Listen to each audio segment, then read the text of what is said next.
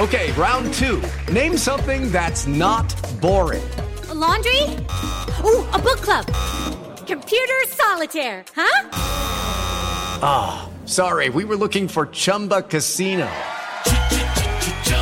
That's right, ChumbaCasino.com has over 100 casino-style games. Join today and play for free for your chance to redeem some serious prizes. ChumbaCasino.com. No purchase necessary. Void where prohibited by law. 18 plus. Terms and conditions apply. See website for details. Lucky Land Casino, asking people, what's the weirdest place you've gotten lucky? Lucky? In line at the deli, I guess? Aha, in my dentist's office. More than once, actually. Do I have to say? Yes, you do. In the car before my kids' PTA meeting. Really? Yes. Excuse me, what's the weirdest place you've gotten lucky? I never win and tell. Well, there you have it. You can get lucky anywhere, playing at LuckyLandSlots.com. Play for free right now. Are you feeling lucky? No purchase necessary. Void where prohibited by law. 18 plus. Terms and conditions apply. See website for details. Lucky Land Casino, asking people, what's the weirdest place you've gotten lucky? Lucky? In line at the deli, I guess? Aha, in my dentist's office. More than once, actually. Do I have to say? Yes, you do. In the car before my kids' PTA meeting. Really? Yes. Excuse me, what's the weirdest place you've gotten lucky? I never win and tell. Well, there you have it. You can get lucky anywhere, playing at LuckyLandSlots.com. Play for free right now. Are you feeling lucky? No purchase necessary. Void where prohibited by law. 18 plus. Terms and conditions apply. See website for details. Hello and welcome to a very special episode of Talking Snooker with Phil Haigh and Nick Metcalf. Once again, talking about the game we all love. Top of the Monday morning to you, Phil. How are you? Morning, yeah. Pleasure to be here as always. Very good, yeah. Watched a bit of snooker over the weekend from Barnsley, a few of those qualifiers. But yeah, hoping for some more lively action to come in the coming weeks.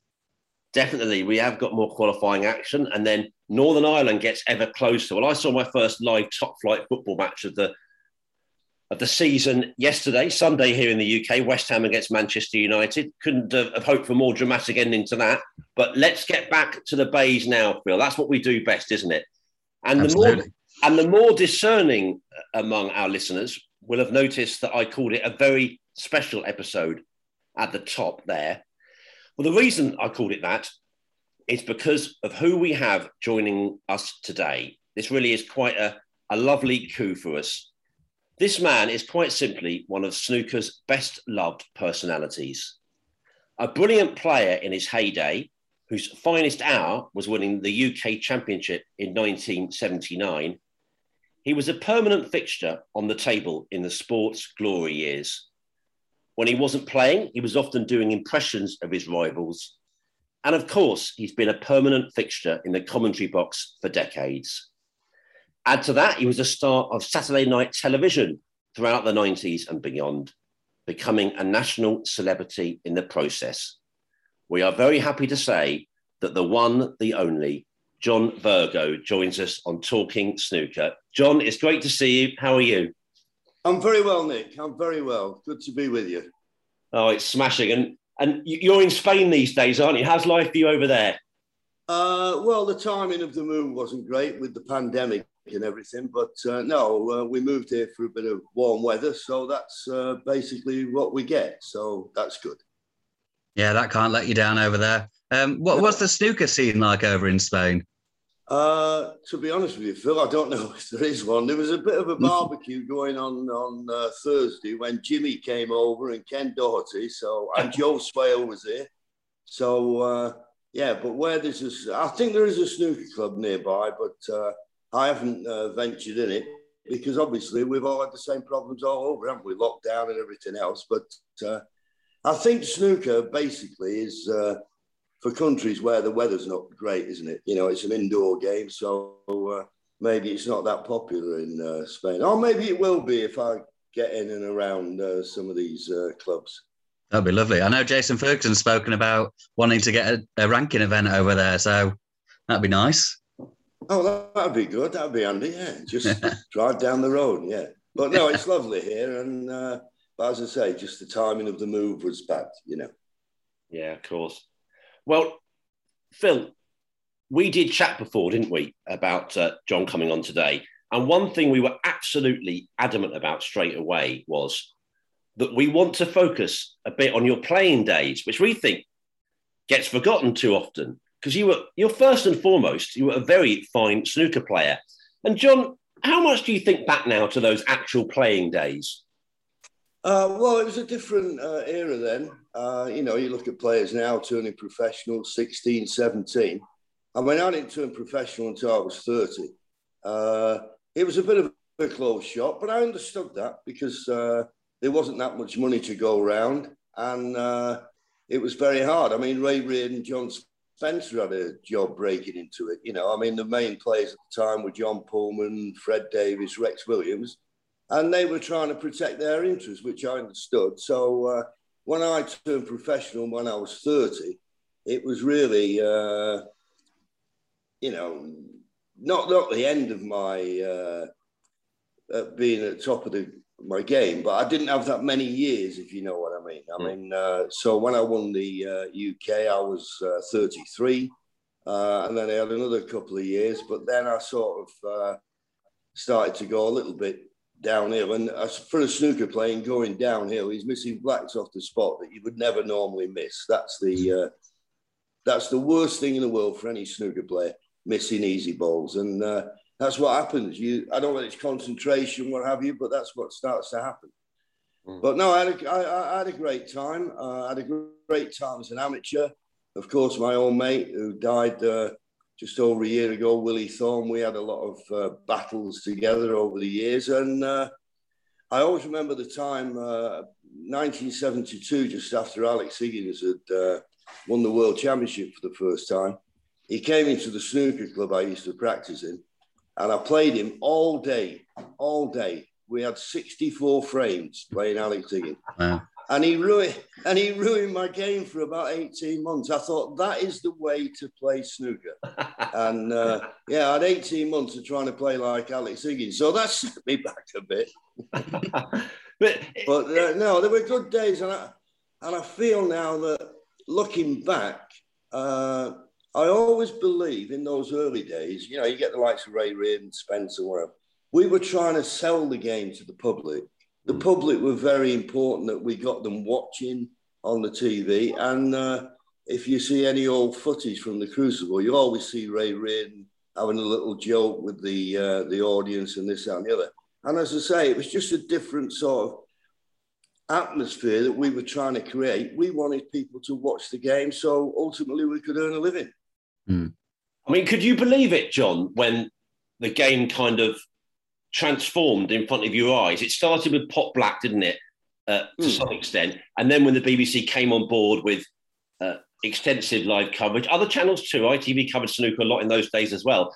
Could you believe it that suddenly, what was a popular game, but nowhere near the size that it became? It must have been so exciting. Oh, it was unbelievable. I mean, from 1 minute walking down the road or stopping at a petrol station, fill your car up with petrol, nobody knew you, and then all of a sudden everybody knew. I always thought there was three ingredients that made the game. Colour television, the BBC, obviously, and Alex Higgins. Alex Higgins, that little bit of magic that the game needed. It needed someone, like golf, you could say, Sevi Ballesteros, just those kind of players that get people on the edge of the seats. And Alex did that. And he ruffled a few feathers at the time. But I thought it was a very important ingredient to the game. But no, the way the game just took off was just beyond anyone's beliefs, to be honest with you. Me and Nick sort of agree that your playing days are sort of underplayed a bit because of your career on TV afterwards, maybe. But you were legitimately one of the best players in the world, sort of 79, 80. But perhaps maybe you were even better before you turned pro. I've heard that from a few players of that sort of era. Yeah, absolutely. Well, as I say, we were turning pro late. We weren't turning pro. Like, I remember when Stephen Hendry applied to turn professional, I was on the board of the association at the time. And they said, he's too young. He was only 17. I said, well, he's won the Scottish amateur. He can't do anything else.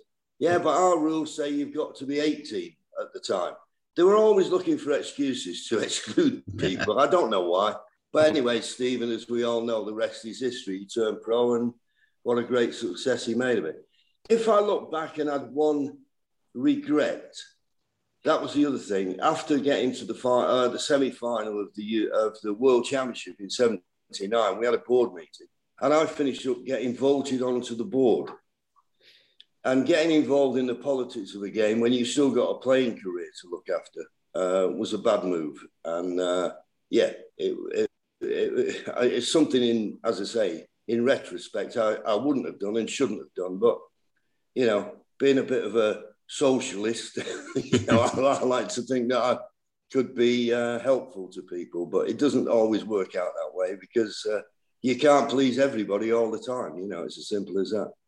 Was that mainly because it was too much of a distraction from the playing or just too many voices? It was.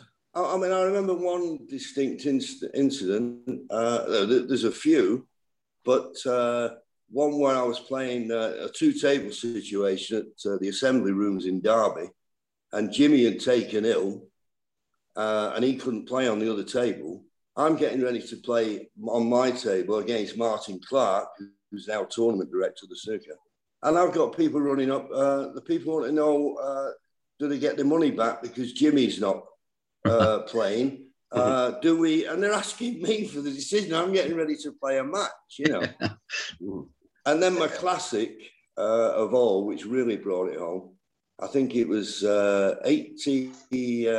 It would have been 97. I think it was in 97. No, 77, 87. I'm playing Doug Mountjoy in the quarter final of the UK Championship. Funnily enough, he went on to win it. He beat Stephen Hendry in the final. But he's beat me 9-8.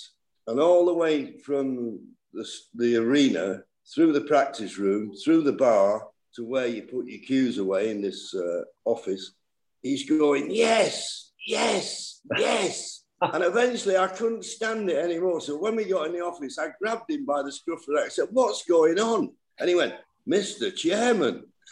Just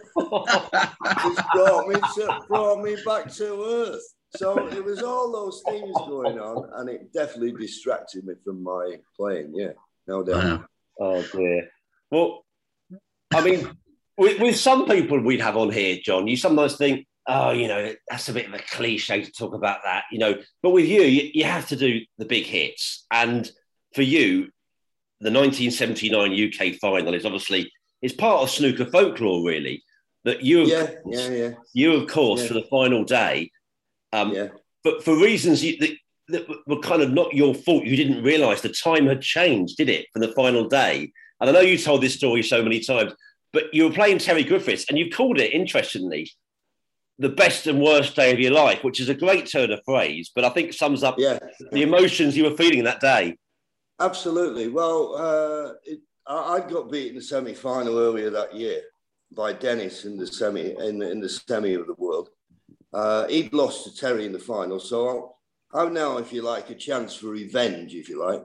So I beat Dennis in the semi-final. I'm now playing Terry in the final, and it was a 3-session event, and it finished Saturday afternoon on Grandstand. But I didn't realise they brought the time on a little bit earlier. So I was leading 11-7, first to 14 it was, best of 27 then. And so when I've got there, I get a phone call anyway. I'm in this hotel. Where are you?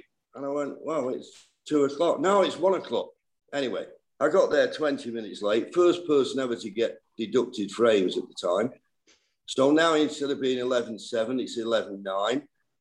Terry wins the first 2 frames. It's 11-all. So now we go to an interval. Fair play to Terry. And we've always been pally, you know, most of us. And he said, look, do you want to split the money? But it wasn't about the money. I needed to win something to tell people that I was a good player, you know. Mm-hmm. Anyway, somehow I managed to beat in 14-13, which was great. But all the anguish I'd gone through in the hours previous just put a real damper on the day for me, you know. And that was it. Best and worst day of my life, really. I mean, showed some remarkable resolve there, though, because in that situation, you talk about players being gone. I can imagine a lot of players would have been gone at that point. Oh, I was gone, Phil. I was absolutely gone. But the interval, and then I think the thought of how's this happened to me?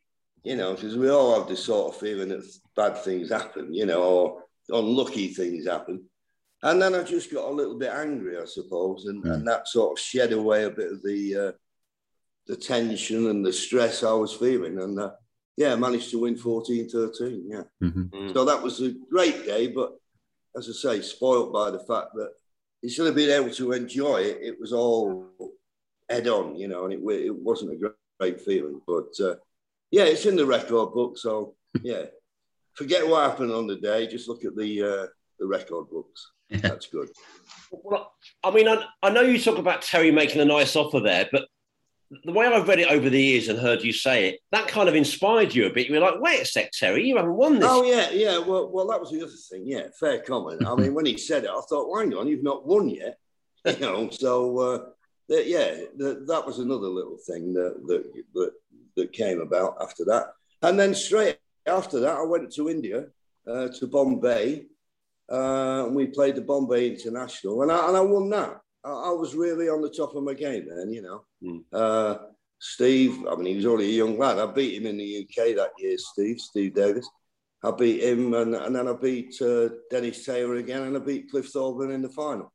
So I was really playing well, but as I say, I got involved in this politics. I'm not making excuses, and it was something I felt at the time I needed to do.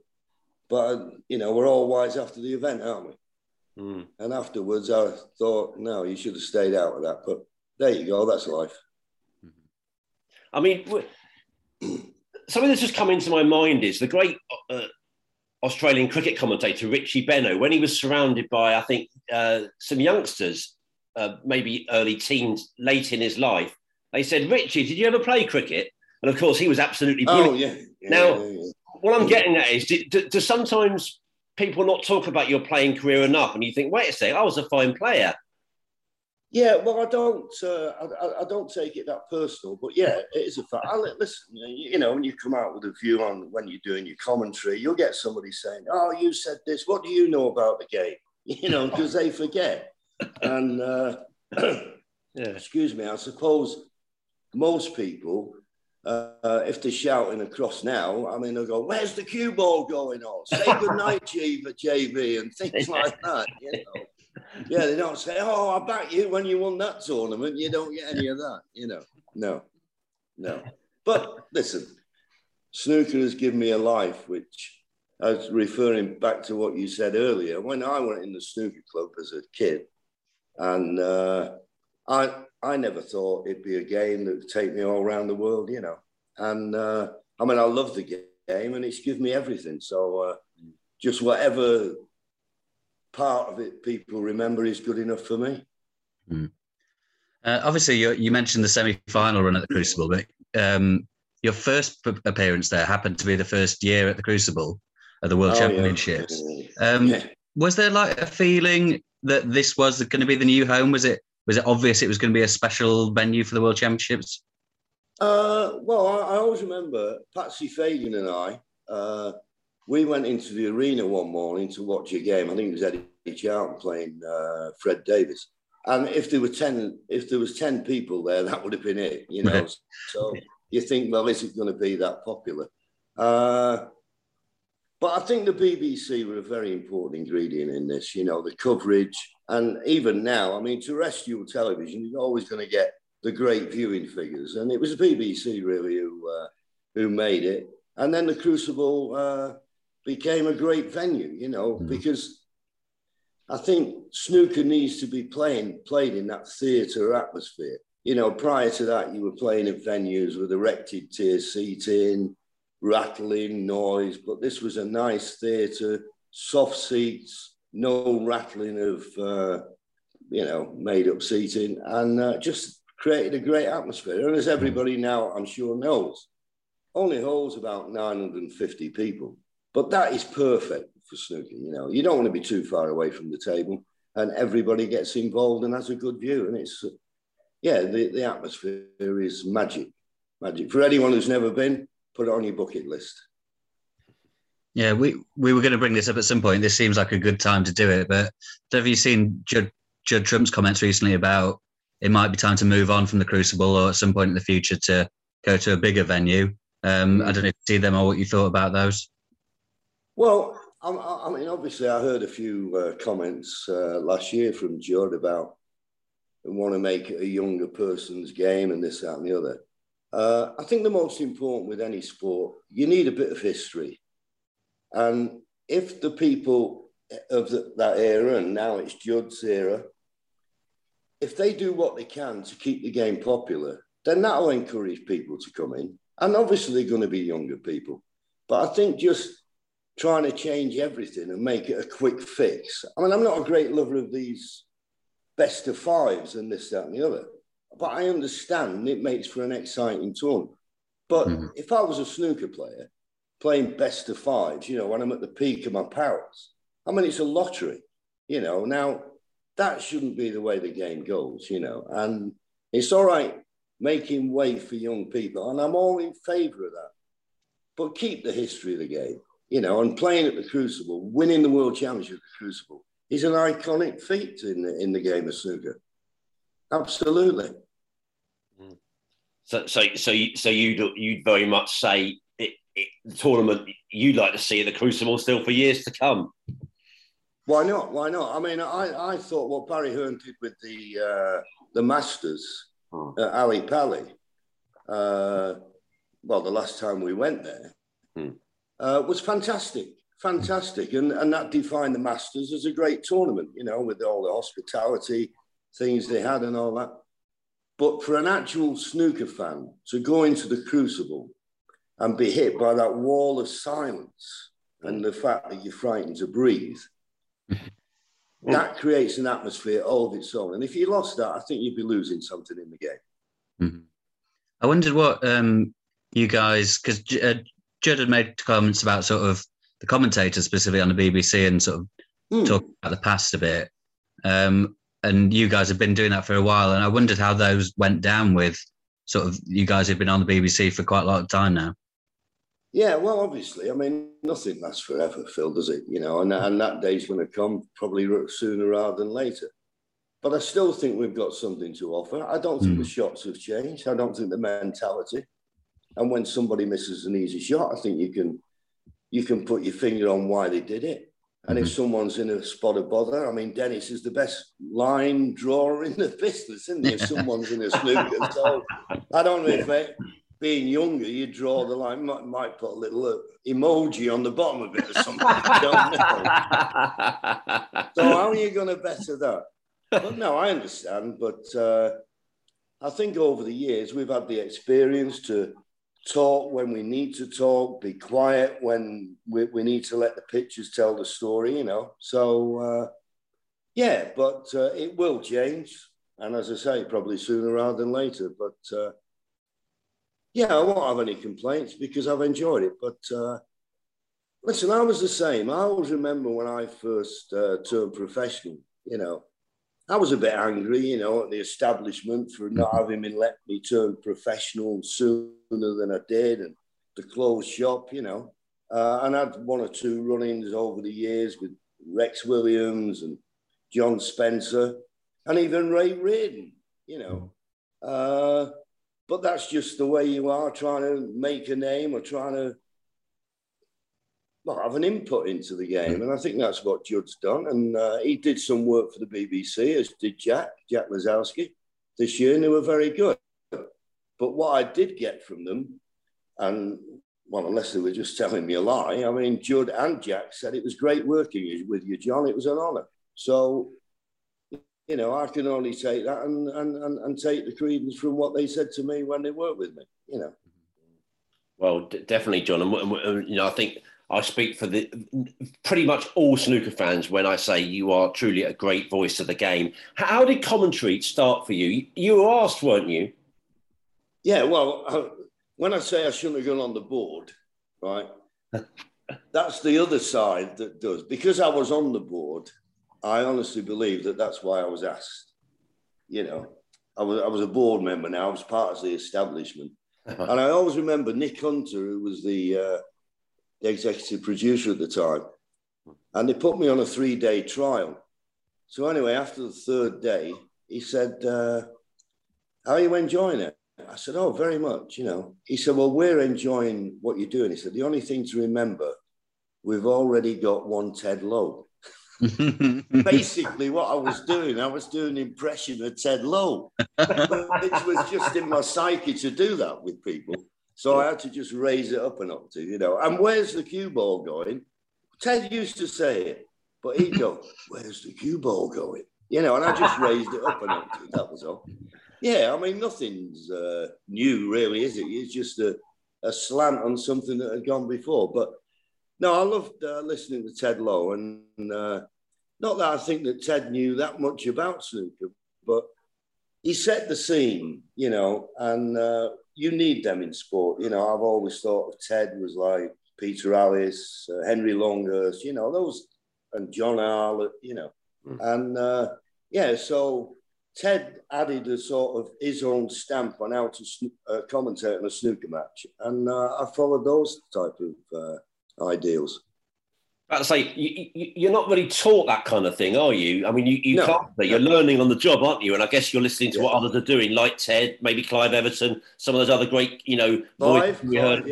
Clive, great. I used to have a great working relationship with Clive, and we knew our positions, because in those days they were commentators and we were summarisers, so you knew exactly. So you weren't talking over each other.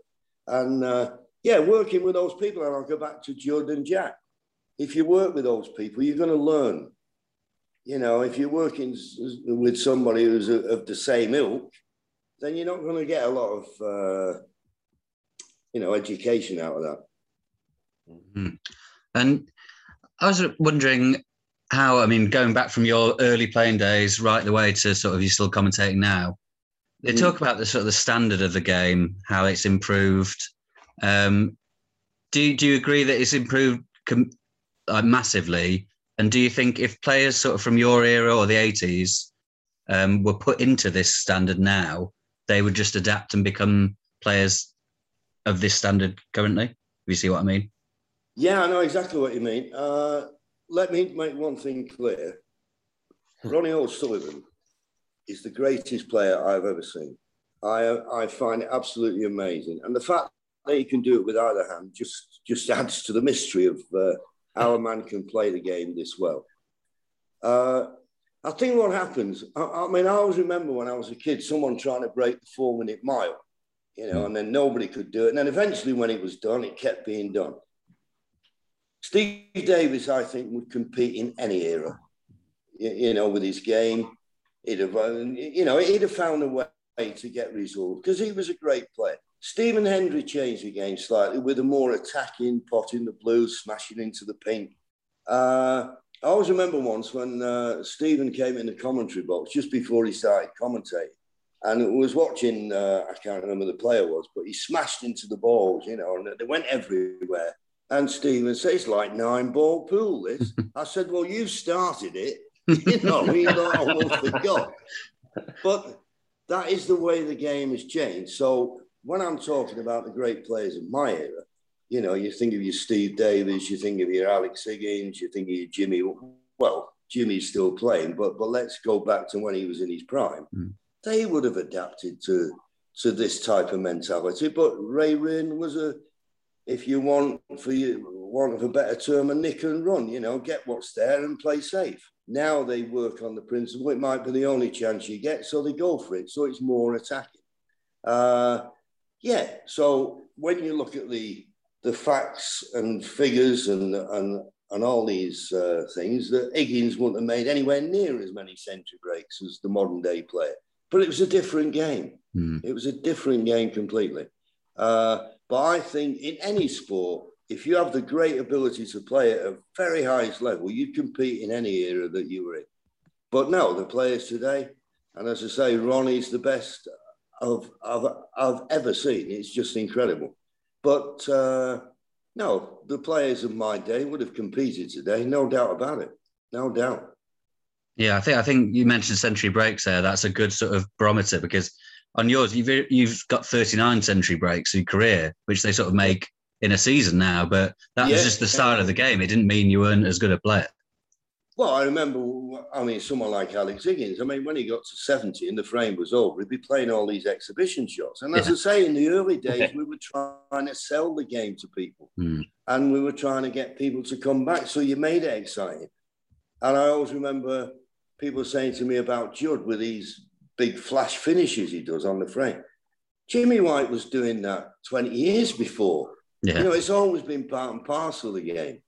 So I don't think century breaks tells a story. I mean, it was just a case of getting a result and entertaining the crowd, which was very important, particularly in those early days. Yeah. And you know, everyone, of course, loves, you know, where's the cue ball going as a sort of moniker of yours now. But there are others as well. I've always loved the things that happen on a 12x6 snooker table.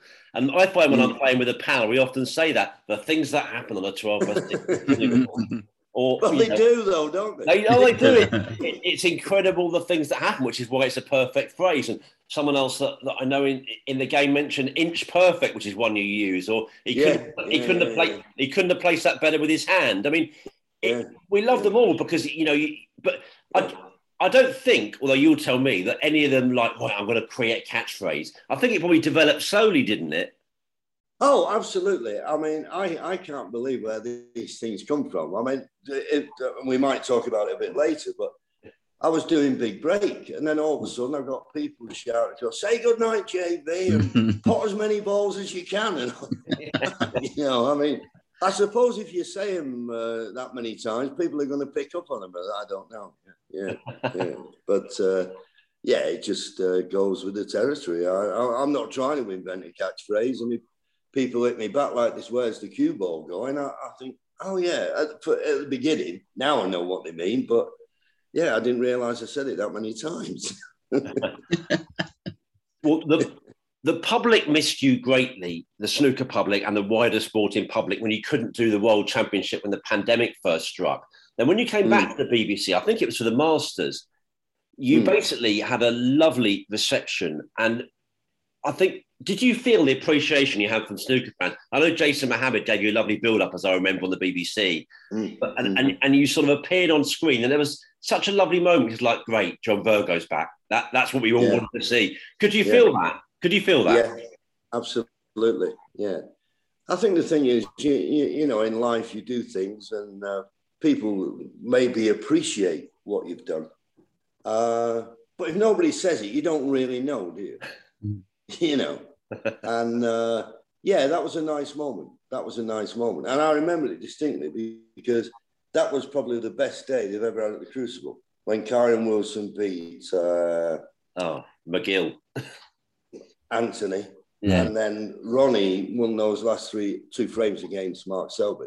That was the greatest day of snooker I've ever seen. You know, and that's live sport, isn't it? You know, at its absolute best. So yeah, I remember that. Yeah. That day was incredible, and it's amazing to think everything you've seen in the game to still think something so recent that you're saying that's the best you've ever seen. Unbelievable. I mean, that frame with Kyron and Anthony was just, you know, when he, and then when Anthony can't win anymore and Kyron went off in the middle, wow, I jumped out of my seat. I couldn't believe anyone could make a mistake like that, you know. And then those last two frames of Ronnie just shows you why I say he's the best player I've ever seen. So shell-shocked was Mark Selby. He said he was being rude to him. Yeah. Because he couldn't believe what had happened. And neither could I. So to get that back-to-back was just fantastic, you know. Yeah. And that's why snooker's a great game, you know. Yeah. You mentioned, and Nick mentioned, the appreciation you have from most snooker fans and the public. And, of course, you mentioned Big Break then. I think a lot of it sort of comes down to that. I remember that so fondly from my childhood growing up in the 90s. How much did that change your life? And did you expect it to be such a massive success? No, not really, no. I mean, it's like everything that's happened in my life. You know, I got a phone call. Would I be interested in doing this TV quiz show? The pilot was done by Mike Reed of EastEnders fame and Len Ganley, funnily enough, the snooker referee. Anyway, I didn't know Jim Davidson. And So I went along there. The commissioned us to do 8 programs. And I always remember it was at the World Championship, obviously, the timing of it. They put it on a Tuesday night in the place of the Question of Sport slot, which had finished for that series.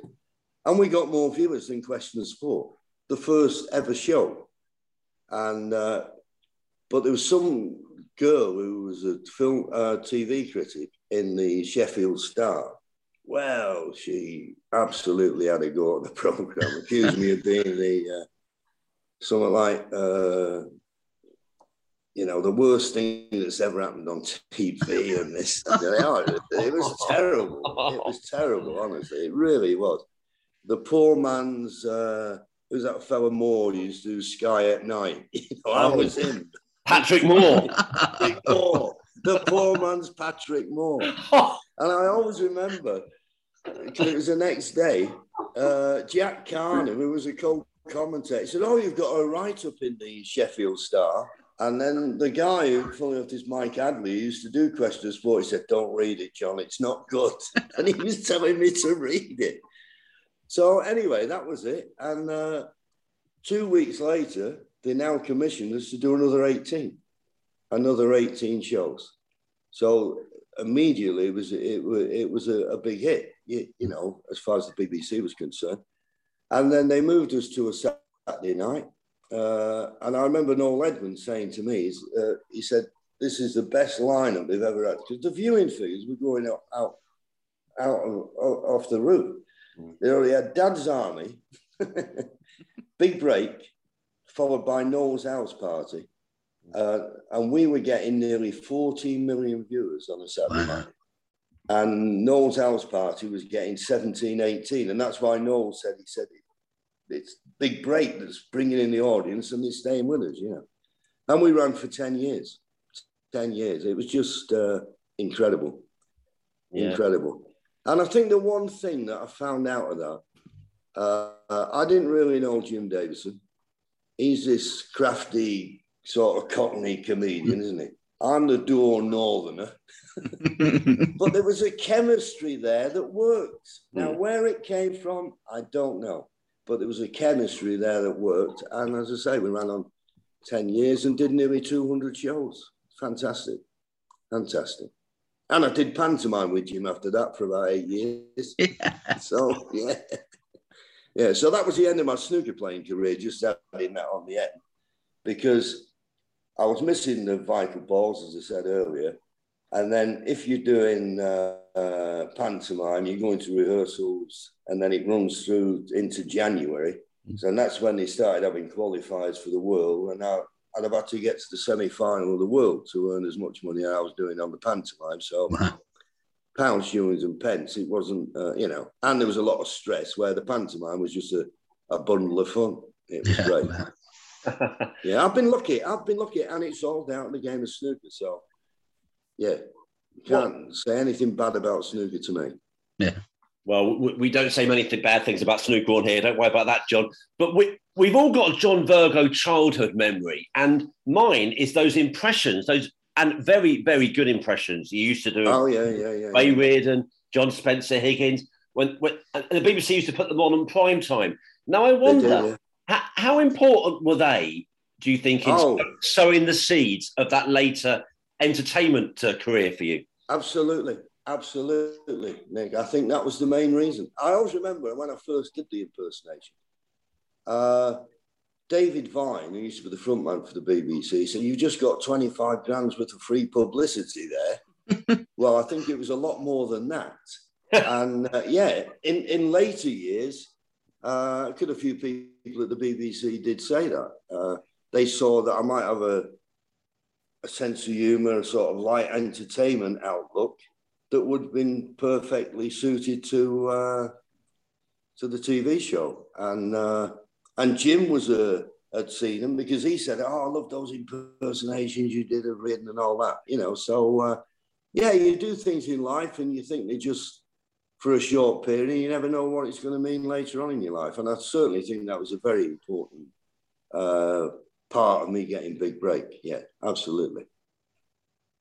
And I know you said this before. I think you played it very well because I don't know if someone said it to you or you just knew it instinctively. Jim Davidson obviously is the biggest star of the show. He's the main presenter. Yeah. But you didn't detract away from that. You kind of played it straight a lot, and I think that helped to develop that great sort of partnership. You've hit the nail on the head. My manager at the time, a guy called Troy Dancer, who managed a few snooker players, Peter Ebden and the like, he said to me, he said, whatever you do, don't compete with the star. So that's exactly what I picked up. There's no good me trying to compete with Jim Davison, who is a very funny man, by the way. So I just stood there. And it's a funny thing is that I was just stood there. And then within 4 shows, he had an ISO camera on me, just picking up a raised eyebrow or a pull in my face or something like that. The only thing is, it works on television now, having an ISO camera on you, one particular camera all the time, pick up any reaction. But it didn't work for Panto. You've got to be a bit more outgoing. And I once had a review after Panto saying I made the wooden tops look mobile. So that threw me completely. So I had to get a bit more animated, Yeah. But no, you're right. Just little things like that, just don't push the barriers too far. And then after we got involved in the series, Jim knew what he could throw at me and I could give him back and this and the other. So, yeah, it worked. And we worked really well together. Good Did you times. get on? Did you become close friends? Do you still see Jim? No. Fair enough. No. We did pantomime together. We've had some laughs. I mean, as I say, funny man. But he gets a little bit serious off the off stage, But he did give me a £10,000 Cartier watch. Said thanks for resurrecting my career after we did the second series. Wow. So I've still got that. I'm not taking that to any pawn shop. Yeah. No, you work with people. Yeah. Listen, I work with Alex Higgins, and I wrote a book about Alex Higgins, but you wouldn't want to be going out with him every night, would you? Well, we want to ask you about Alex Higgins more in a moment, but I mean, I hope this doesn't sound glib, but did you avoid politics with Jim Davison because he's known as quite a right-wing kind of pundit, really? Well, as you say, you're very left-wing. You identify yourself as a socialist. So were you sticking to like snooker and small talk? Well, we didn't really talk about politics a lot. I mean, he was a big Margaret Thatcher fan. In fact, he took me to a thing once at Brinsworth Hall. He introduced me to her because she'd said to him, "Oh, Dennis and I love Big Break. And that John Virgo, how funny is he?" That's what she said to Jim. Anyway, we finished up watching a firework display for about 15 minutes and Margaret Thatcher's holding my hand. If my pals had seen me, I'd got a whack round the head. No, but she was a nice lady. Politics apart, she was a nice lady. But yeah, we never talked about politics. I mean, he might throw something at me and I might say something back, but we never got in depth about politics. What's the point? I wonder, I mean, that story is a good example of this, but you were obviously famous from the snooker anyway, but that must have catapulted you into a different sort of celebrity world with Big Break.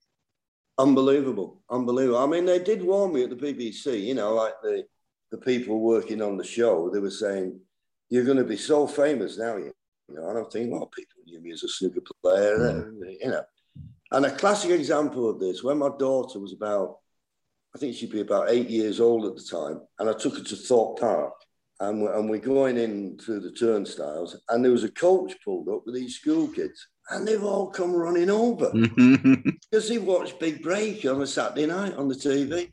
So we had to leave. I mean, it was madness, but yeah, it was strange, to be that well known. And that is the power, of course, of television, isn't it? But wouldn't knock it, but a few scary moments along the way, because not everybody likes you, You'd like to think it. but not everybody likes you. It sounds like there's a story there. Well, there'd be a lot, Phil. There'd be a lot. But, you know, but always I will say, not everybody likes you. You know, I get letters even now, you know, as I say about the commentary. Not everybody likes you, but that would be impossible for everybody to like you, you know. Mm. But you just carry on doing your thing and hope it appeals to more people than don't, you know, if you know what I mean. Yeah. But it sounds like there were no regrets when Big Break ended. It wasn't like, oh, can we do it a bit longer? Did you feel like you'd had a bloody good innings doing it type thing? Well, I'd had a good innings, but I think it would have gone on longer. But Bruce decided he didn't want to do the generation game anymore. And they used to record it in the next studio to us. And because Bruce couldn't do one of the shows this particular week, Jim stood in and obviously made a great success of it. So then they got the Jim Davison generation game. Well, they weren't ever going to show him twice on a Saturday night. Unless you're Paddy McGuinness. But anyway...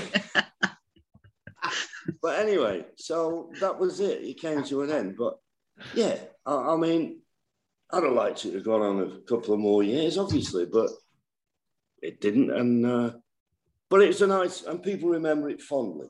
That's the that's the main thing, you know, which is good. Of course, it is. Do you ever watch back old episodes? I watched one the other day. Actually, popped on TV on some repeats channel, and it's great nostalgia. Oh, well, I don't, to be honest with you, but the players made it as well, you know. Yeah. The players were absolutely fantastic, you know. I mean, Steve Davis, Jimmy, obviously, you know, and people even like Darren Morgan used to come on, and he was great on the show, gave it everything. Tony Drago was fantastic. One of the funniest, though, was when we first started, and Cliff Thorburns got to the final, and he's got so much time, you know, with the questions. This is for the jackpot, which is, well, I think it was a holiday to Florida. So when I realised that he's only just potted the 2 reds, you know, because he's not the quickest, Cliff. So I've thrown the yellow in the pocket, thrown the green. Now Jim's thought, oh, yeah, let's do that. And Jim's thrown all the other balls in the pocket. And the producer said, Jim, we can't do this. Because if you do that, we'll have to do it every week. Everybody will be winning the jackpot. All right, well, let him have another go. And if he doesn't do it, I'll pay for the holiday. And I'm going, Jim, no, this is Cliff Thorburn. Anyway, he had to pay £2,500 for the holiday to Florida because he didn't do it the second time either, you know. But that was funny. But that's Jim not knowing his players. You know, I wouldn't have backed Cliff Thorburn to pot it. It was only the colours left in 1 minute, you know. Brilliant. But funny, yeah. Funny. Well, I watched some old episodes too, funny enough, and it's not the very first one, and it was still, you know, for a first episode, it was very, very strong, and you could see, you know, looking at different clips as the years went on, that how smooth you were getting with it. It was like clockwork at the end, but there were good players in it. I watched a later one from 2001. It was Ken Doherty, Ronnie, and Stephen Hendry. I mean, that, you know, you had top players in there. You know, and as I say, they always gave a lot to the show and contributed to it and made it better, you know. And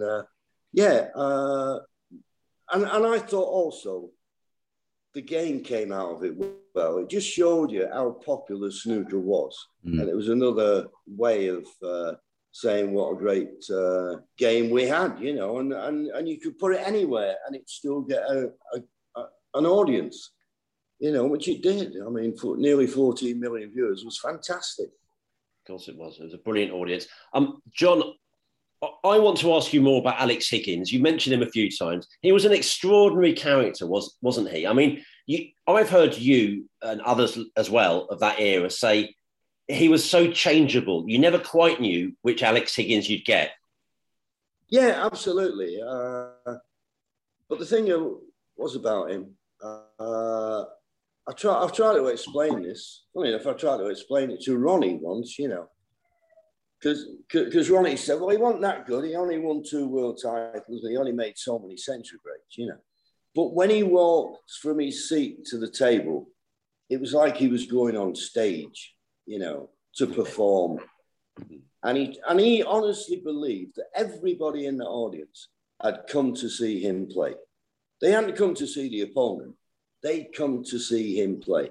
And to have that belief, see, Jimmy never had that belief because Jimmy's a little bit of an introvert, Jim. You know, I love him dearly. He's one of my best friends, but he was inspired, if you like, by Alex Higgins. But to go that step further, you need to be a character like Higgins. And Jimmy wasn't that way. Jimmy, as I say, a bit shy, a bit sort of withdrawn, whereas Higgins was just the complete opposite, you know. And he'd feed on the crowd, going, go on, Alex, and all that. He'd love that, you know, whereas I think Jimmy found it a little bit of a burden. Not a great burden, but a little bit of a burden. You know, you have to be somebody really special to believe, as I say, that everybody's come to see him play. He was an amazing character. And what a player. What a player. What a touch in the balls. Just amazing. Yeah. It's interesting you describing those two there. And I guess Ronnie feels like he fits somewhere in the middle of those two in terms of he draws from the crowd, but he sometimes feels like he'd rather not have the pressure of the crowd. Yeah, absolutely. Absolutely. And that's why, as I say, with Higgins, he was a special type of person. I think Ronnie, you know, feels it like Jimmy does. You know, but as I say, if you have that attitude where you just don't care about, you just believe that everybody's on your side, it would help. But not everybody's built like that. But as I've said earlier, you know, Ronnie's the best player I've ever seen, you know, and what he's produced at the highest level, under the highest pressure situations, you know, he copes with it all right, you know. And I think if he'd have maybe been a bit more level in his mind, I mean, he'd have got up to maybe 10 world titles. I'm convinced of that. But I think the other thing with Ronnie, like with Alex, you know, when Alex was going downhill slightly, you will not appreciate these people until they're gone. And Ronnie's not going to last forever. And I remember when they did the sports personality of the year last year, and I was putting on Twitter, you know, you got to vote for Ronnie. You know, he's the best sportsman Britain has produced for. Well, when have they produced a better one, a more talented genius? You know, but no, he doesn't get a mention. And then I'm getting people tweeting back, well, what about when he walked out on Stephen Hendry when he was only 3-1 down in... And I said to them, forget all those things. We should... This guy isn't going to be around for forever. We should enjoy this time he's given us and this quality that he's given us. And for some people, it isn't enough, but as we all know, not everybody's the same. But no, we should enjoy these talents because, as I say, they're not going to be with us forever. Yeah. You sort of mentioned it there, and I've heard people say this before, that despite being the most successful player ever, some people say Ronnie has underachieved just because how good he is. Don't know if you go along with that. Yeah, you would. You'd have to say that. You'd have to say that. I mean, I do a lot of exhibitions with him. I'm doing 3 this week, actually. I'm flying back over on Wednesday. I mean, I while he's playing, I commentate, you know, and he's playing the Challenger. And I'm just gobsmacked with what he does on the snooker table. I mean, it's just frightening. It is frightening. And for those who were always wondering, because you always get people like, oh, there's the cat. Anyway. Yeah, sorry. He's wandered in. It's all right. It's a white cat. Anyway, but you always get these people saying what people are like and all that. Ronnie O'Sullivan is a lovely, lovely lad. He's a lovely lad. And make no mistake about that. You know, obviously he's in a high pressure situation and people can meet him at odd times. You know, like the people who say, oh, I don't like him and all that. But Ronnie O'Sullivan is a lovely lad, no doubt. So enjoy him while we've got him, you know. Well, we often say that about him and the other members of the class of 92. I mean, you said there that Ronnie's the greatest for you. Who'd be the one that he just beat to that position? Would it be Stephen Hendry? And how would Davis and John Higgins rate as well in those greatest for you? Yeah. Well, I mean, obviously, I think Hendry, I think whatever we say about any sport, it's all going to come down when they're not playing anymore. The facts and figures, isn't it, of what they won and what they achieved and this, that, and the other. that will be the memory. So obviously Stephen Hendry, I mean, and he changed the game. He raised the bar. There's no doubt about that, the way he started playing.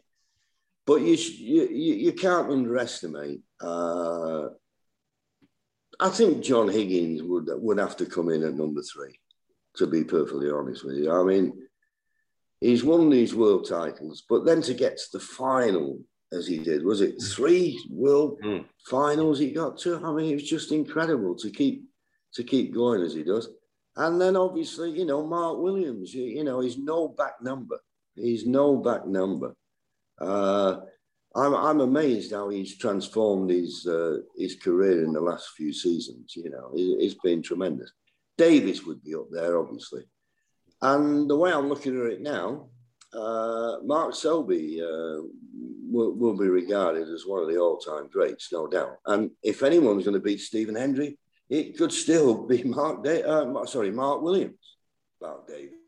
Mark Williams, you know, it could be Mark Williams that beats that record. But those would be my top 4 or 5. But as I say, it's all down to what they've achieved. Now, if Jimmy had won 2 of those world titles, 3 of them, which he should have done or could have done, you'd rate him as one. Don't ever forget, it's Jimmy White, who carried the baton from Higgins and got people watching the game, you know. So it depends what you want to think, want to look at. You know, the stats or what the people gave to the game, you know. But yeah, Ronnie, Stephen Hendry, and then probably John Higgins for me. What do you make of Stephen's comeback at the minute? I don't understand. It's a mystery to me. I've got to be honest with you. A mystery. I do not understand why he want to come back. And the reason I say that, not that I've spoken to Stephen about it, and Stephen's a good friend of mine and we chat, but he was playing in some of the seniors events, excuse me, and wasn't getting results. So why would he think if he went on the main tour, he'd start to get results? I didn't understand it, you know. I mean, it's like sometimes I think, well, why is Jimmy playing? I mean, Ronnie says the same. Why is Jimmy playing on? You know, I mean, why not he wants to be remembered as the great Jimmy White? But Jimmy says, look, I love playing the game. I want to play, you know, so there's no law against that. Mm-hmm.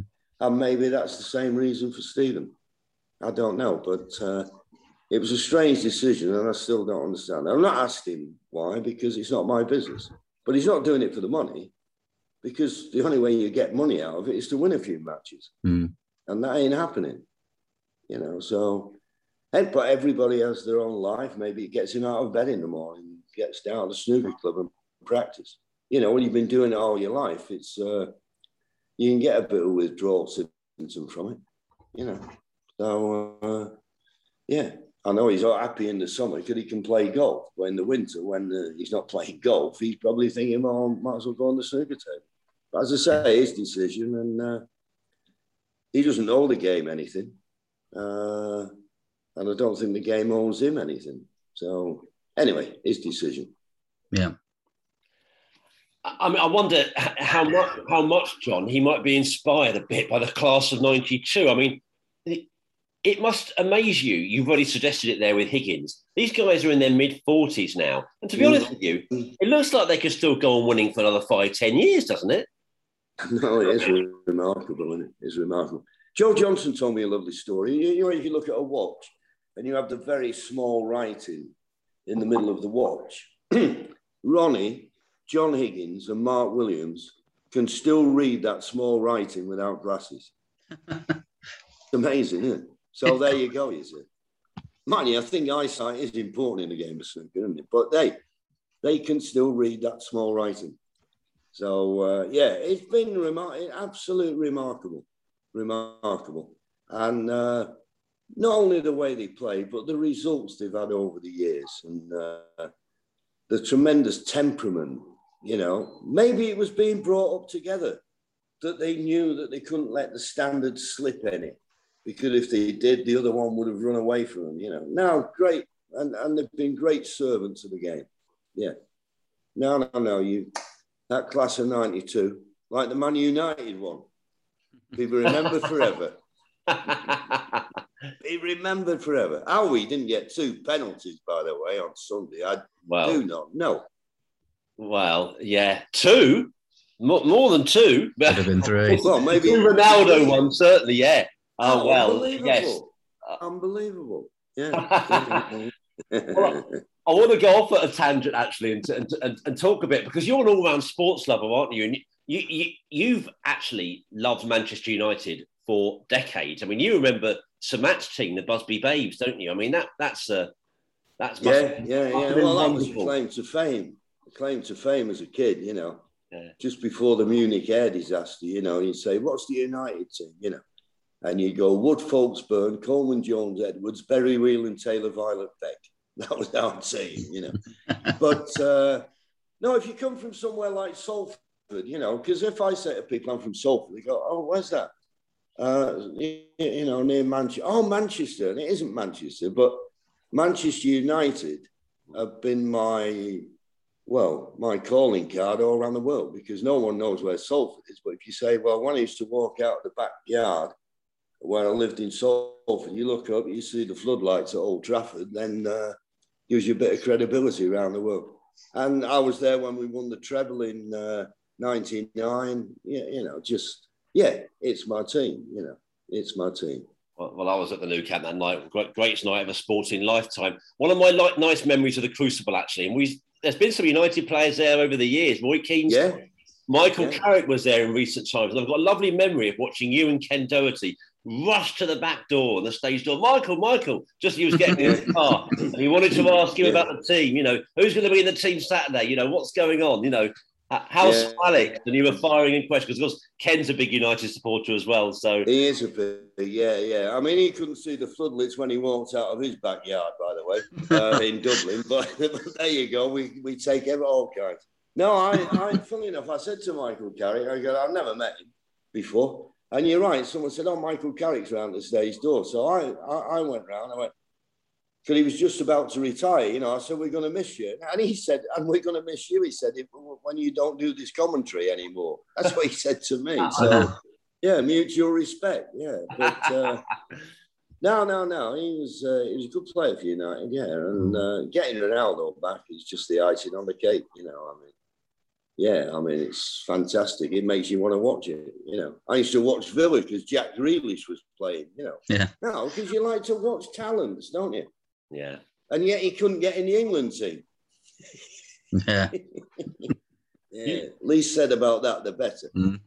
What an opportunity to win a tournament, eh? Yeah. Unbelievable. Anyway, don't get me started about him. They went so close. It was a thrilling run, wasn't it, all the way to the final? But you talk about great talents. Back to the game we all love. How I wonder what you think about Judd Trump and where he might stand in the pantheon going into the future. I mean, he probably needs to put a few of the bigger titles in the bag, but you must be so impressed and wowed when you see Judd at his best. Oh, he's got tremendous cueing ability. You know, I mean, some of the shots he pulls off are sensational, you know, and the fizz he can put into the cue ball. But as I've said before, you know, Jimmy White could do all that.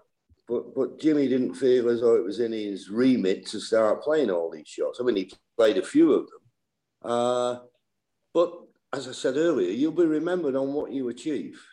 You know, like you said to me at the start of this, you know, people won't remember you were a player because you win the UK. But unless you win a few world championships and this, that, and the other, that's you're not going to get any recognition. So he's won one, and he's won a UK, and he's won a Masters. But he's got to start building on that. And he's been disappointing for me last season. I remember when he missed the pink, you know, only a snooker lover, anorak, when it against Selby in the, Robertson. At 1 in the morning. At 1 in the morning it was. No, in the UK, wasn't it? Yeah, I mean, but it was in the early hours. It was amazing late finish. Yeah. But he missed that pink, you know. You miss shots like that, you know, they can wear you out in the end. But great talent. He's just got to prove to me he's a consistent winner. He looked as though he was going to be. And I'm not talking about these best of nines. I'm talking about the big events. You know, when it's long frames, you've got to have moments where you're not at your best or a bad run of the ball, or you've got to fight through that. And at the moment, he's not stepping up to the plate often enough, but a great talent, no doubt. Because there's been this sort of slight debate, although it's not really a debate because Mark Selby is world number one now. But Judd sort of felt that he's been the best player because he's won all these other tournaments. Feels like he is the best player in the world. But it sounds like you would put much more store in being the world champion. Well, it's not that I put much store into it, but I'm telling you how the public and everybody else thinks, you know. I mean, it's like Jimmy. I mean, when we talk about the best players that's ever lived, we never mention Jimmy, do we? We don't put him in there because he never won world titles, you know. So Judd's got a little bit to prove, but he's got time. But he is over 30 now, so he needs to start doing it pretty quick, you know. Is he the best player in the world at the moment? I don't know. I think there's three vie for it for me. Judd will be one of them, Mark Selby, and Neil Robertson. They'd be my three against any field now at the moment. Robertson's a great player, best overseas player I've ever seen. But yeah, there's competition for that world number one. You don't have a divine right to be world number one because you can pop the ball and screw around the table 10 times. You know what I mean? You've got to win. And he's got to start winning the big events a bit more. Yeah. Yeah. And you mentioned Judd I think he's 31 now, maybe 32. But he's still sort of one of the younger players in the game. And just going back to sort of what Ronnie said last year about there's a lack of young talent. Do you sort of see that in the game? And I mean, it's nowhere near, you don't, other than Yan Bingtao, we don't see sort of people around the age of 20 challenging. No, unfortunately, I do see that. I keep hearing about these young players coming through. You know, you go to some exhibition and say, oh, there's a lad there, he's only 14, he's not, you know, making 100 breaks.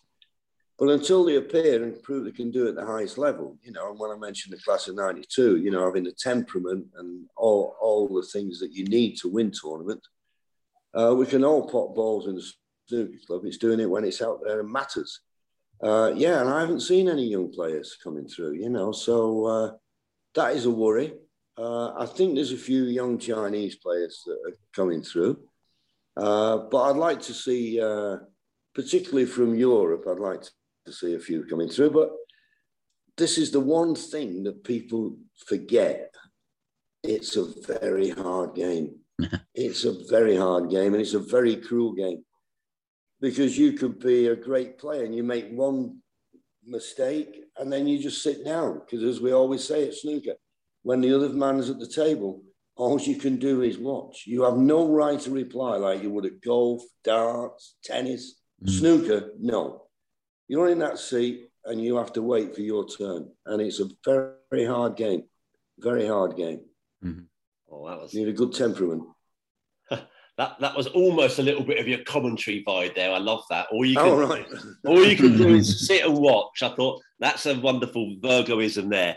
But Ron, just to introduce a bit of a sad note to it. I mean, you've already mentioned him. I know you must miss Willie Thorne immensely. He was a great pal of yours, and we all missed him. You know, not being able to hear that voice. I mean, he was a special character in the game, wasn't he? He was. But as I said earlier, you know, we were brought up with characters. We were brought up with the Radens and Higgins and Spencer and people like that. So we just carried it on, you know. And Willie was a class act, you know. Unfortunately, he had a problem, you know, which is sad, you know. And when it's all over, you think, well, maybe I could have helped him a bit more. But the help you'd have given him was just give him money, and which you'd have just blown on the horses. It's, you know, it's as harsh a reality as that. So it was very sad, you know. Because he, as I say, he was a class act, and always a pleasure to be with, you know. And that is the one thing, and I think we all thought that. All the guys we were working in the commentary together, you know, was we ain't going to see him again, you know. And that is the saddest thing about death, because it's so final, but the fact we won't be able to go out for a meal and have a good laugh, you know, because he was a funny guy. Yeah, I think that camaraderie between all you guys who who work in commentary or have just been around the game for so long, it's really nice to see how close nearly everyone is. Yeah, well, I think the bottom line is, and this is what we keep mentioning all the way through this, we love the game. Mm. You know, we're people. We didn't have any great skill sets. I'm not saying we were thick or anything like that. We didn't have university degrees. And this game has given us everything. So we all love the game. And people who love the game, you have an affinity with them, don't you? They're part of your family. And, we love the game and we love the people who love the game. It's as simple as. You mentioned sort of the characters a few times, and that I'm sure you've heard people say this a lot, that no characters in the game these days. Do you see that, or do you see how it's just sort of changed? No, I don't see that at all. I mean, I don't know what is a character, you know. I think it's somebody who welcomes the audience into their world when they play, you know, and Judd Trump does that. Mark Selby does that. So, no, I don't see there's no characters in the game. I think it's what people want to see, you know. And listen, if you want to go and watch a genius at work, you watch Ronnie O'Sullivan. Yeah. I mean, what more do you want? What more would you want? Absolutely.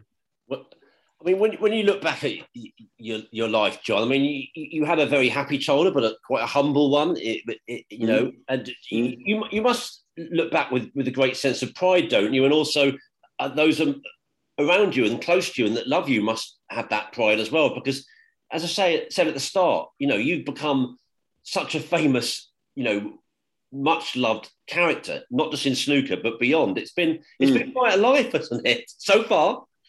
Oh, unbelievable. Unbelievable. And as I say, the game took me all around the world, and I've met some great characters, you know, like, you know, Dennis and Steve, you know, and all the people who work for the BBC, and Jimmy, obviously, who I've known since he was a kid. And yeah, just great people in the game, you know. And from the humble beginnings, to be able to travel the world and meet these people, and yeah, it's just been fantastic. And I count my lucky stars, you know. Yeah, I do. Make no mistake. I was very fortunate, and I appreciate that. I think that always comes across as well, because you sort of said when you talk about Big Break being the dour northerner, but you don't. That sort of is your personality, but it also shines through that you're enjoying yourself a lot of the time. Well, yeah, you know, you can't help how you look. You know, I remember the producer one day coming up to me. He said, "Are you all right, John?" And I went, "Yeah." He said, "You don't look too happy." I said, "I always look this way." Keep it in, he said. No, it was good. It was good times. Yeah. We presume you're back for the BBC for the big ones this season. Would you be back for the UK towards the end of the year? I don't know yet. Right. I don't know. There's a question mark. I think this will... listen, you never know what's around the corner in life, but it looks like this will be my last season. Oh, really? Is that not my choice? Not my choice. Theirs, and along with Dennis, apparently. Oh, right. So scoop or whatever it is, I don't know, but that's what we're getting. That this will be our last season. Is that a sort of an intimation of that they told you that? I think that's definite. Okay. The World Championship will be our last one. Yeah. So and that sound. I assume, you know, is that you would want to carry on beyond that? Is that, you said it's not your decision?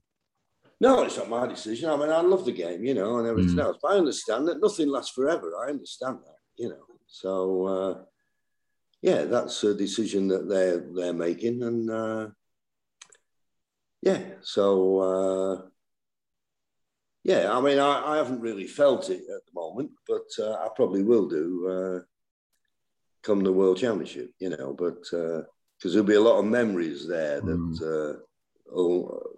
Memories from when we first went there in '77. So it'll be hard, but as I say, nothing lasts forever, and I'll give it my best shot, and that'll be it. Yeah.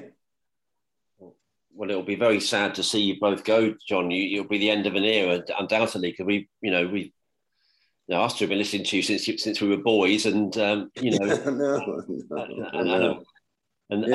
everyone's got a memory, both in childhood and growing up, of you. So, yes, that's going to be quite something. And I'm sorry to hear it in many ways. And I know snooker fans everywhere will be as well.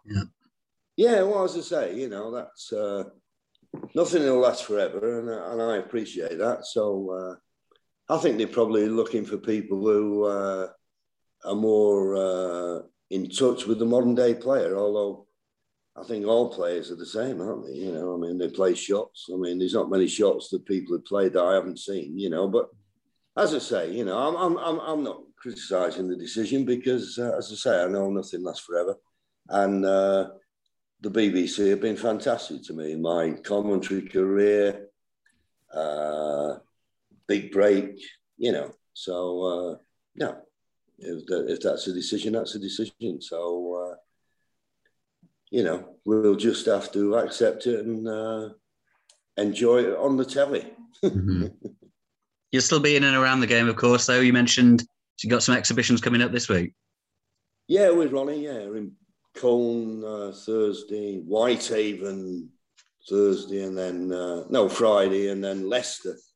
Mm. So doing a bit of driving around in a car, which won't suit Ronnie, being stuck in a car for 4 hours from Whitehaven. We'll have to find something to talk about. Yeah. Well, John, you talked about commentating on the exhibitions match, which you do, and of course we know you as a much-loved commentator forever and a day, really. When you're watching like the semi-finals last year, I'm interested. Do you sort of commentate in your own head, and do you think, what I would have said there type thing if I was doing it, or not really? You're just watching it as a fan at home type thing. Well, I think what we've all tried to do over the years. If you've ever been in the players' lounge at the Crucible, all the directors around, what they call. So you get 3 or 4 snooker players sat around watching the TV, right? And they're all giving their opinion of what he should go for and what he shouldn't go for and this, that, and the other. And basically, if you could sort of commentate on that with that sort of laid back sort of style and not get too involved and don't try to feel as though you're favouring one player from the other, I think that's fine. Just call the shots as it is. And sometimes people will surprise you with a certain shot selection, and then it's up to you to pick up and try and understand why he did that. That's the job, I think. Yeah, I've spoken to some players before about whether they would do commentary, and they're really scared about calling a shot and then a player playing a different shot. But that just isn't it? It's nothing to worry about too much, is it? No. Well, unless you were Willie. When Willie used to call the shot and they didn't play and it went wrong, he'd go, "I rest my case." He used to take it personal. Yeah. But no, listen, you should never be frightened. If you think there's a certain shot that should be played and you call it because you're entitled to an opinion and they don't play it, there won't be many of them. It'll be an odd one. It'll be 1 in 50 or something like that. So you shouldn't be frightened. You shouldn't be afraid of calling a shot. No. Well, Phil, there's no doubt we could do double or treble the time, but shall we let John get on with his Monday now? Yeah, it's been superb, as you say. We could talk forever, but we should probably keep it to a reasonable length. Exactly. All right, guys. Well, listen, it's lovely to talk to you, and as I said earlier, you love the game, then respect from me, because we're all in the same umbrella. Love the game. I use that phrase talking about the game we all love, and if I think of some of the truly great lovers of this sport that I've known in my lifetime, you'd be right near the very top, John VIRGO. You are in so many ways Mr. Snooker, and we're so grateful for you joining us. It's been lovely. Thanks, Nick. Thanks very much, John, and hopefully we'll see you at the historic last World Championship next year. There'll be a sad occasion. I look forward to it. Great. Cheers, John. I'll be there. God bless. All the best. Good night, JB. Good night, JB. Good night, JB. Cheers, guys. Cheers. Bye. Well, that was absolutely delightful, wasn't it, Phil? One of the great characters from the world of snooker there, John VIRGO. And, well, goodness me, that was quite a chat. And, well, maybe I should ask your reaction. I know we've got our Mondays to get on with as well, but just briefly, I mean, if that's a very sad news about John and Dennis Taylor, isn't it? I mean, they are clearly huge characters throughout all our lives, frankly, no matter what age you are, and that's going to be the end of an era. Of course, yeah, that took me back a bit. Sad news, yeah. I mean, as John says, everything comes to an end, and they're bound to stop at some point. But that's going to be a sort of historic time, and hopefully, if that is their final one, as he says, they get a proper send off that they deserve. I mean, it's probably not up to me or anyone to judge how people react to things, but I thought that was said a lot about John, that he was sort of very much like, well, I've had a great life at BBC, because you do get some people, no matter what age they are, and they could have been with a company for decades, and yet they're still angry and annoyed. But that doesn't seem like that was John's reaction. It's like, philosophical. But well, I think he used the phrase, "You never know what you got till it's gone." But that'll be the case with John VIRGO, won't it? Yeah, absolutely. It's always sad when sort of the voices you've heard for so long go. I remember sort of before he died, when Willie Thorne stopped commentating, that was sad. And I always missed Terry Griffiths being on there as well, because he was always superb. So yeah, he'll be missed. And hopefully, hopefully he'll just pop up occasionally. This will be about on the scene. We'll try and get him on here a bit more if he's not on the TV so much, so people still get to hear him. Yeah, indeed. And well, before we go, we have had some English Open matches, of course. I know you've been watching a bit of the action, probably more than I have over recent days. I've had a very football head on and building up to the Ryder Cup. But, it's just nice to see some action, isn't it? I noticed there was some, quite big names winning through yesterday. Graham Dott, Ricky Walden, among them, a good win for James Cahill, and Ben Wollaston as well the day before. And also good wins for Alexander Ursenbacher, Tom Ford, they're looking through the list here. So what games would you particularly pick out from those? I've seen little bits and pieces. I watched another Michael Holt. If you sort of follow his games, a bit of an emotional roller coaster. I think that's 3 straight deciders he's lost, and 2 back-to-back to Chris Wakelin. So he's had a bit of a tough start to the season. I watched Michael Giorgio get a very good win, beat Elliot Slessor 4-1. You mentioned Ricky Walden win. That was impressive 4-0. Sort of fancy him to do quite well this season, which I mentioned before. Joe Perry's having a real struggle to start the season. He lost 4-2 to Sahel Vahidi. What else did I see? I think it was mainly the bits that I've remembered. And there's some good games on today coming up. Louis Heathcote playing Anthony Hamilton, I noticed. I'll watch that. Oh, I watched Cao Yu Peng play Mitchell Mann as well. I think I put on Twitter that Cao's an absolute nightmare for anyone in the first round this year. He beat Mitchell Mann 4-0. And he's going to go deep in some tournaments. I think Cao Yu Peng looks very good. Definitely. And well, about to say, we sort of chucked that at each other a bit, because we weren't planning to necessarily talk about the English Open, were we? We didn't know whether we'd say goodbye with John or we'd carry on. But we're looking forward to some more matches in the days to come. And the Northern Ireland Open, I think, is now 3 weeks away. So we'll very much look forward to that. And of course, we'll preview and review all the big tournaments to come. Thanks to Gary Moss for last week, smashing guest with your views. We've had quite a lot more infill. So I think in a few weeks' time, we might do another your views. A lot of people having their say on the Crucible debate. Not everyone's saying that they think the Crucible should be the long-term home. The vast majority, though, very much saying that. So we'll perhaps turn to some more of those views too. But that's kind of definitely sitting, the kind of driver of the attention of snooker fans at the moment, that debate, isn't it? Yeah, I suppose if that had come up in a different time of the season, maybe it wouldn't have got so much traction, because there's not much going on the table, and it's a good thing to talk about. But yeah, I think, as you say, it's never going to be 100% one way or the other. But I think we could have predicted that most snooker fans would have wanted to keep it at the Crucible. As John was saying, I think he was very big on it staying there. Yeah, exactly.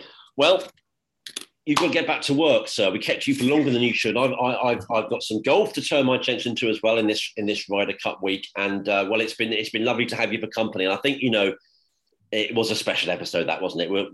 We're so glad John came on, and he was just delightful. Yeah, I loved that. That was superb. He was brilliant. I knew he'd have all sorts of stories to tell, and he won't have even scratched the surface, really. As we said before, he could talk all day, I imagine. But yeah, it was great. So thanks again to John for coming on. And thanks to you, and see you next week. Keep your thoughts coming to us, talkingsnooker@yahoo.com, or tweet us at talkingsnooker. That's email talkingsnooker@yahoo.com, or indeed tweet us at talkingsnooker. But for now, from John Virgo, Phil Haigh, and Nick Metcalf, cheerio. Sports Social Podcast Network. Hey guys, it is Ryan. I'm not sure if you know this about me, but I'm a bit of a fun fanatic when I can. I like to work, but I like fun too. It's a thing. And now the truth is out there. I can tell you about my favorite place to have fun. Chumba Casino. They have hundreds of social casino style games to choose from, with new games released each week. You can play for free anytime, anywhere. And each day brings a new chance to collect daily bonuses. So join me in the fun. Sign up now at ChumbaCasino.com. No purchase necessary. VGW. Void where prohibited by law. See terms and conditions. 18+.